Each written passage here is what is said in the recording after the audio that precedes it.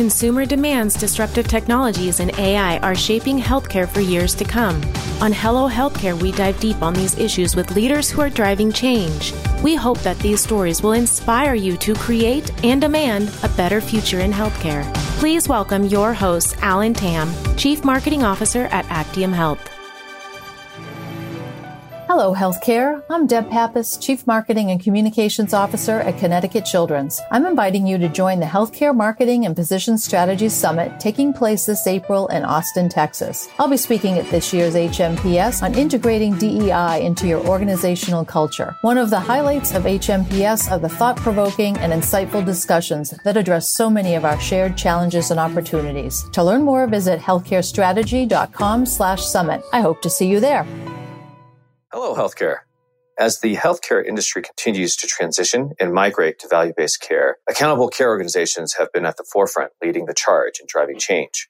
From internal processes and structure to externally reading, managing, and adapting to the ever-changing expectations of healthcare consumers, ACOs are faced with a plethora of challenges as is. Toss in a couple of years of a pandemic, and I cannot even begin to imagine the chaos that has since ensued to present day. So joining me today on Hello Healthcare, I have the pleasure and delight of speaking with Todd Liu, VP of Accountable Care and General Counsel at Griffin Health. Griffin Hospital is an acute care community hospital serving the lower Naugatuck Valley region. They also serve as the flagship hospital for Plaintree, who is an international leader in patient-centered care. Healthcare organizations from around the world send visitors to Griffin Hospital's facilities every single year. They've also received numerous quality and clinical excellence awards and have been recognized for providing exceptional patient experience. Todd, welcome to Hello Healthcare, and thank you for taking the time today. Thanks, Alan. It's a pleasure to be with you. Yeah, let's start with your role at Griffin. I believe you're one of the first healthcare leaders that I've spoken with who oversees both accountable care and general counsel. How did you happen to manage that? I guess I couldn't decide what I was going to be when I grew up. So it just kind of evolved that way organically. I had a legal background. And when I came to Griffin almost 20 years ago, we had another gentleman that was our vice president for legal affairs and general counsel for the hospital. So I really started my career at Griffin in a number of other administrative and operating roles. And over time, continued to take on more. Griffin got into accountable care in 2013 with the Medicare Shared Savings Program. So that was kind of our first foray into it. And then our general counsel retired in 2015. And, like all hospitals, we're trying to keep our costs as thin as possible. So, we kind of have a pattern at Griffin of, kind of having people take more responsibility on when people move on or people retire so we can reduce expenses. And that's kind of what happened with me. So I took his role and just kept the other things I had been doing around accountable care up to that point as part of my responsibilities. That's awesome. Sounds like a real startup environment at Griffin. And I'm sure your plate is amazingly full. But thank you so much for doing what you do. I think that the focus that you guys are doing is paving ways for a lot of accountable care organizations. So a lot has happened in healthcare the past few years. I'd love to get your thoughts on how the ACO landscape has changed and adapted to these changes, but more specifically, the expectations and behaviors of healthcare consumerism. It's been a long road. I mean, we've been at this now for about 10 years. And, we were an early adopter in Connecticut, but other parts of the country have been doing value-based care even longer than we have. So, Kaiser out in California and some of those other healthcare systems, kind of they're old pros at this. And I think, other parts of the country like Connecticut, we're just trying to play catch up and, kind of do some of the things that they started doing years ago. But, I think in terms of our experience, some things have moved a lot quicker than I would have expected. And some things we've made some progress, but there's still a lot more that we can do. I mean, I think in terms of consumers, if you said accountable care to the average consumer and ask them what that is, most people would have no idea what you were talking about. And I'm not sure they need to know what accountable care is, but, the question really is, do they see and do they feel that difference of what it means to be in an ACO or what it means to be part of a value-based care arrangement? I think that for the consumers that are part of our ACOs, the answer to that is yes. So they know that there are certain things that are different than maybe what they looked like or felt like before they were part of our ACO. They know they're getting a lot more kind of high touch services. They know that if they have chronic conditions, that they have nurses that are calling them and trying to work with them. They know that if they have social needs, we have community health workers that are trying to work with them to connect them with services in the community. Those are just a couple of examples. Again, I don't think that they would tell you that they're part of an ACO. They probably haven't made that connection. But certainly from our perspective, we know what those things are that we're doing to try to help them. And I think that if you ask them, they would acknowledge that things are different than maybe what they were 5 years ago before they became part of one of these arrangements. Right. You did mention, one point I want to kind of tease out a little bit more and have a better understanding is some advancements that you guys have undergone through the past couple of years. Can you share what are some of the neat things that you guys have done to help improve the patient experience and kind of their expectations?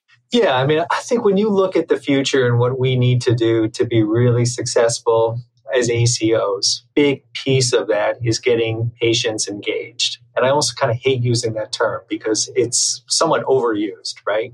Every consulting company out there talks about patient engagement, and we're experts at engaging patients in their care. But if you think about what does that really mean and what does it mean for us as an ACO to be successful, what it really means is we need to get people interested in taking care of themselves. And maybe more important, we have to talk to them about that in a way that's kind of inspiring or motivating and wants them to make those changes. But I really do believe that everybody wants to live their best life. So, as healthcare providers, we have this tendency sometimes to label people as non-compliant, or we start to think that they're very content not being that healthy. But I don't believe that's true. I really do believe that people want to live their best life. They want to feel good. They want to be healthy. There's goals they have in life. And so for us, the question is, how do we figure out what those things are? And how do we work with them so they can live their best life? And, there's a number of ways that we've tried doing that. One is we try to really kind of understand who they are as people and what those goals are that they have for themselves. On the patient-centered care side, we started this concept of patient-centered care here at Griffin Hospital back in the 1980s. It was actually 1987 when Griffin first started down this journey in our birthing center. And then we adopted that patient-centered philosophy called Plaintree back in the early 1990s. So we've thought a lot about what it means to be person-centered in an inpatient setting. And now it's taking some of those same lessons that we learned and trying to apply them to outpatient care. And so that really is kind of getting to the core of who people are, what motivates them, what is it that matters to them, how can you kind of, form relationships with them in a way that's going to kind of tap into who they are and inspire them to want to make lifestyle changes. And everybody is different. So, we have to meet folks where they are. And some people are ready to make change and other people want to make change, but they're not quite ready yet. So, we have to figure out what all those different factors are. And we have to figure out how to kind of connect with people, again, so that they want to make these changes, which, again, I do believe that people want to make deep down, but sometimes it's easier said than it is actually done. Yeah, that sounds like a Herculean effort, quite honestly, trying to tackle all these different things. If you had to distill it down to the most critical items, say, the top 2 or 3 things to focus on for the next couple of years, what would those be? Well, I think one of the really, really big ones is, kind of identifying some of the social and environmental, kind of barriers that people have to getting care. So there's some pretty well-published literature out there that tells us that 60% of people's health is actually not driven by the medical care that we provide as doctors and hospitals. And 60% of overall health is actually driven by behavioral, environmental, and kind of social factors that people have to come in contact with every single day. So if you're food insecure, if you don't have a safe place to live, if you're concerned about paying your utility bills, you're probably not going to care all that much about, whether or not you're going to see your PCP for an annual checkup. You're concerned more about, kind of some of the immediate living needs that you have to meet. So that for a lot of people is a really big barrier. And I know in our community, we have 2 of the towns that we serve as part of our primary service area, where 50% of the people we're serving in these 2 towns don't make enough money to meet their basic living needs.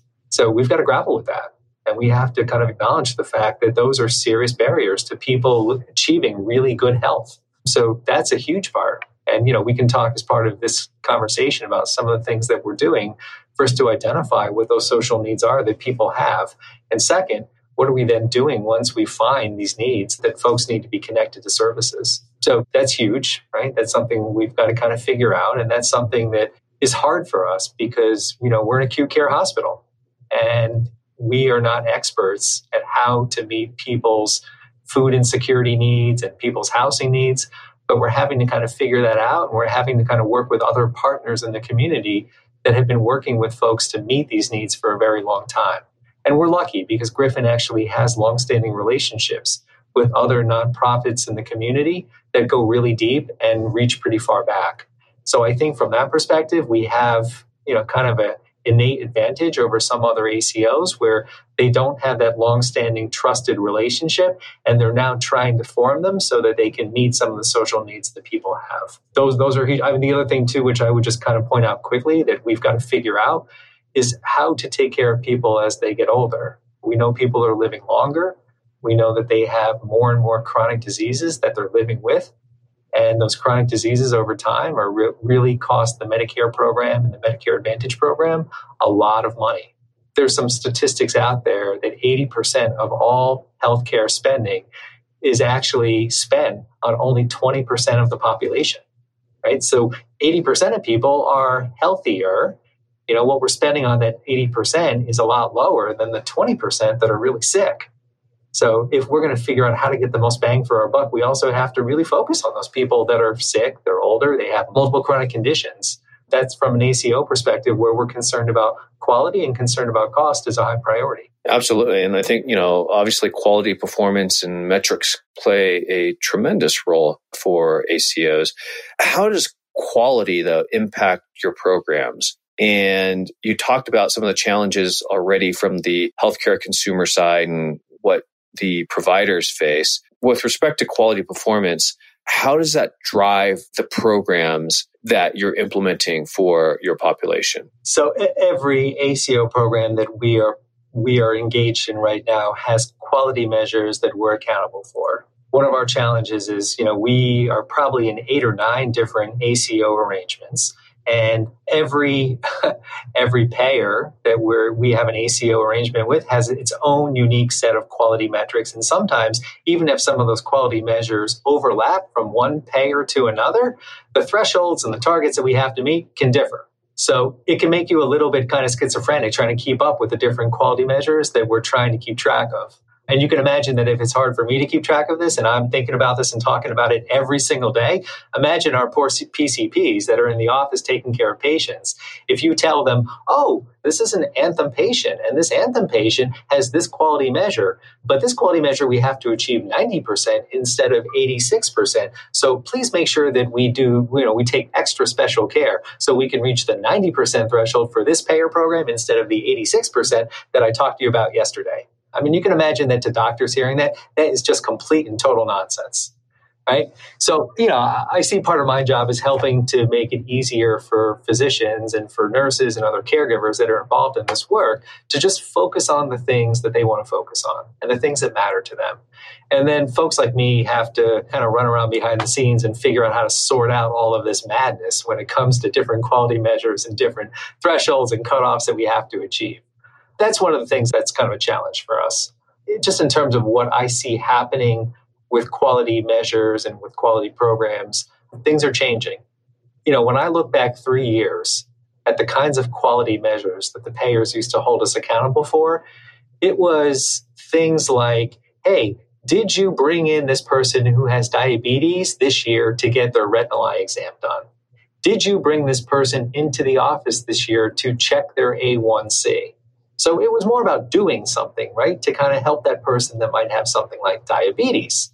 But that's changing. Now, payers are moving to quality measures that say, did you keep this person's A1C under control, right? Was their A1C actually below 7 during the course of the year?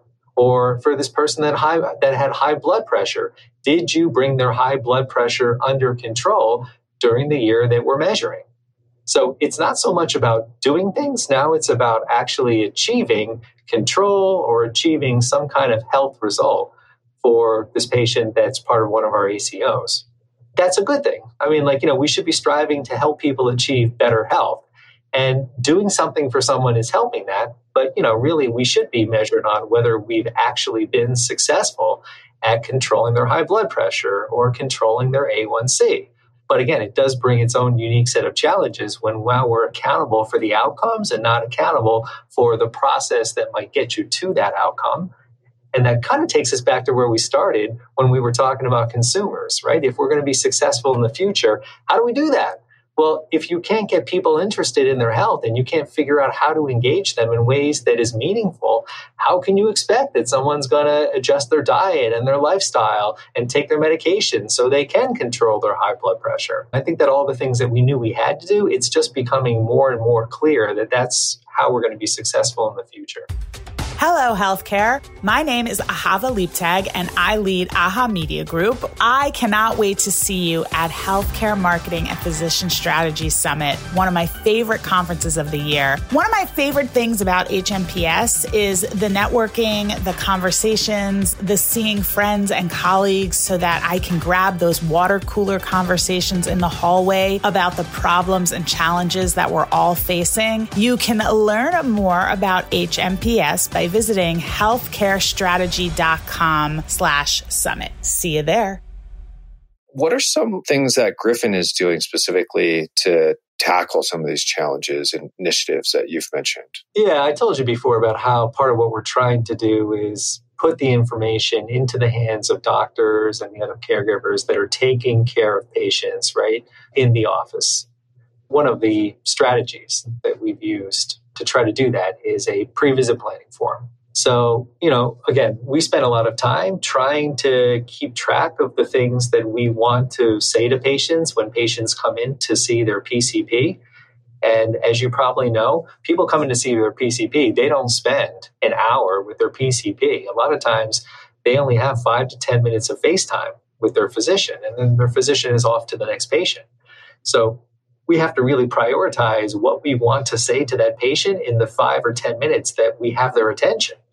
And so, we're trying to make sure that we can cue that up for the providers so the providers know what are the things that are really important that we want you to make sure that you're talking to your patient about when you go in to see them, in addition to what might have brought them there that day if they're there for a sick visit or if they've come in for an annual well exam. Sure, there's other things that the patient is going to want to talk to their physician about. But again, we have our own things that we're trying to make sure that physicians are talking to patients about that connect back to some of the outcomes we have to achieve in these ACO arrangements. So the pre-visit planning form actually takes information from all different sources. We have payer information that's coming through claims. We have information coming out of our clinical EMRs. We have information that is coming from some of the nurses and the care managers and the community health workers that are talking to these patients in between their encounters with their primary care physicians.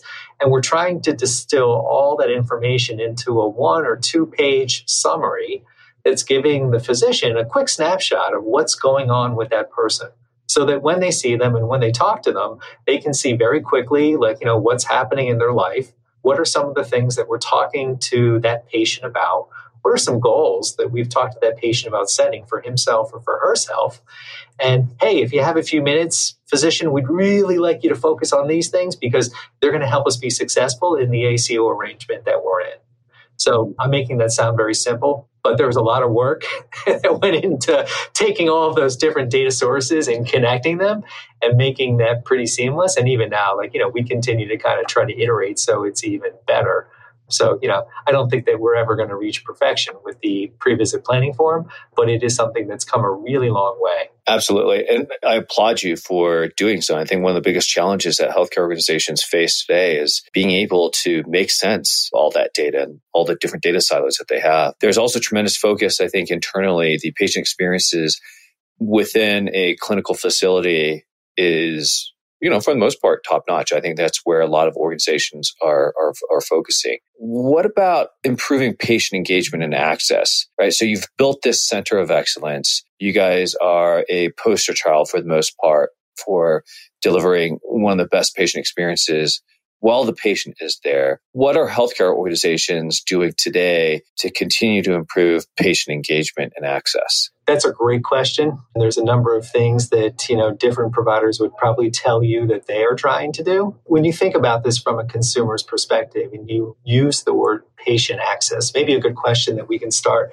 talking about is, what does that mean to somebody? Right? What does it mean when you say, hey, is it easy for you to access healthcare? Does that mean they can get in quickly to see their doctor? Does that mean that it's easy for them to use online tools to schedule? Does it mean it's easy for them to change appointments online or picking up the phone and calling somebody? Interestingly, I actually just saw a survey that was, or some survey results that were published by Experian that talked to consumers and also talked to providers about patient access, what things matter, and how are we doing? And providers think that we're doing better than patients think we're doing when it comes to patient access. And if you look back at how people's perceptions have changed over the past 3 years since the start of the pandemic, patients reported that access actually improved at the beginning of the pandemic, but lately it's kind of stagnated.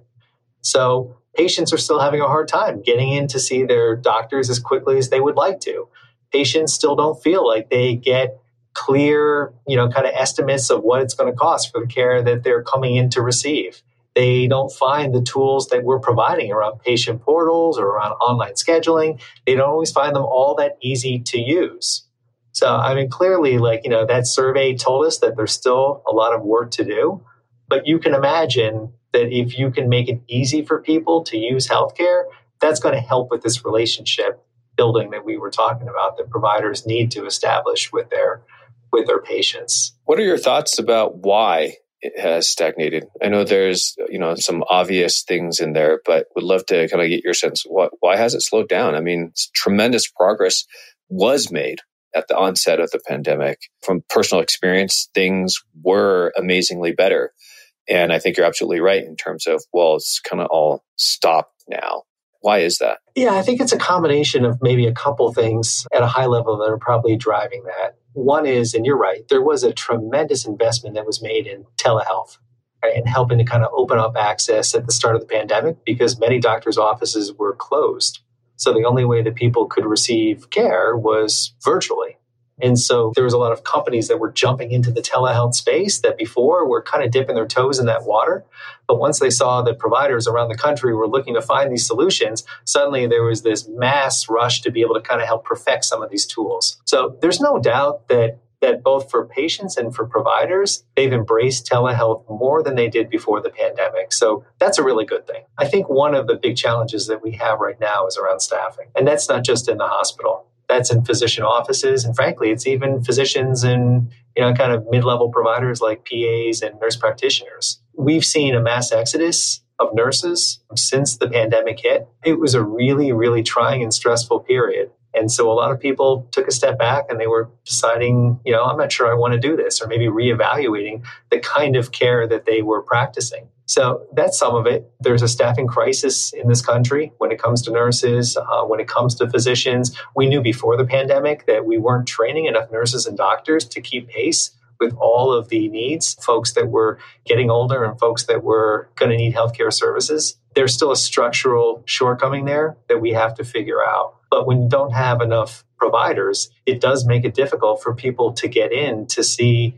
the doctor they want to see as quickly as they would like to. So I'm trying to remain optimistic and think that over time that's going to get better. But right now, it's absolutely a challenge that we're kind of grappling with. One area that is a shining light potentially and can help is technology, right? And there's been rapid advancement of technology to help healthcare organizations continue to push forward in the areas of patient engagement, access, and meeting healthcare consumers where they are. How has technology and healthcare consumerism changed the way that ACOs utilize data?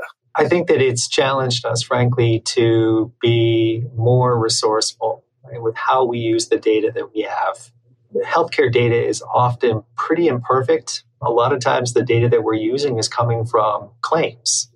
And so the claims data tell you something about that person, and they absolutely help to kind of point you in the right direction. of maybe what that person needs. But there's a lot of things that the data in claims is not capturing. Right. So definitely a lot of challenges there. What's going well in that arena? I mean, from a technology perspective and data perspective, what are some advancements that you see here, perhaps even specific examples that you can share with us at Griffin that have gone quite well with technology? I mentioned the PVP before. I think that the pre-visit planning form, I think that that's a big one. That's been a real success for us. And, kind of our partners at Actium have been tremendous in helping us kind of build that. They've been very patient as we keep coming back to them over and over about things that we need to change and how we need to tweak it.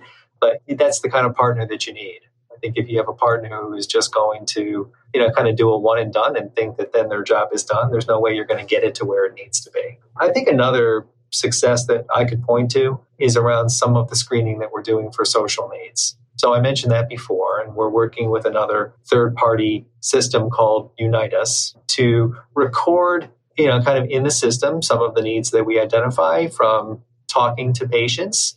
But more important than just capturing what those needs are, we've actually used that system to create a closed loop kind of environment with providers in our community. So, for example, there's an organization called TEAM, which is kind of, the big anti-poverty agency in our community. And TEAM is a tremendous partner. They provide all kinds of services like housing, like food, early childhood development, Meals on Wheels. And I could keep going on with things that they're doing, but they do tremendous work. So they're usually the first organization that we're trying to reach out to when we find patients of ours that have food needs or housing needs or other things like that. And what's really great about Unite Us is it actually enables us to see what referrals we've made.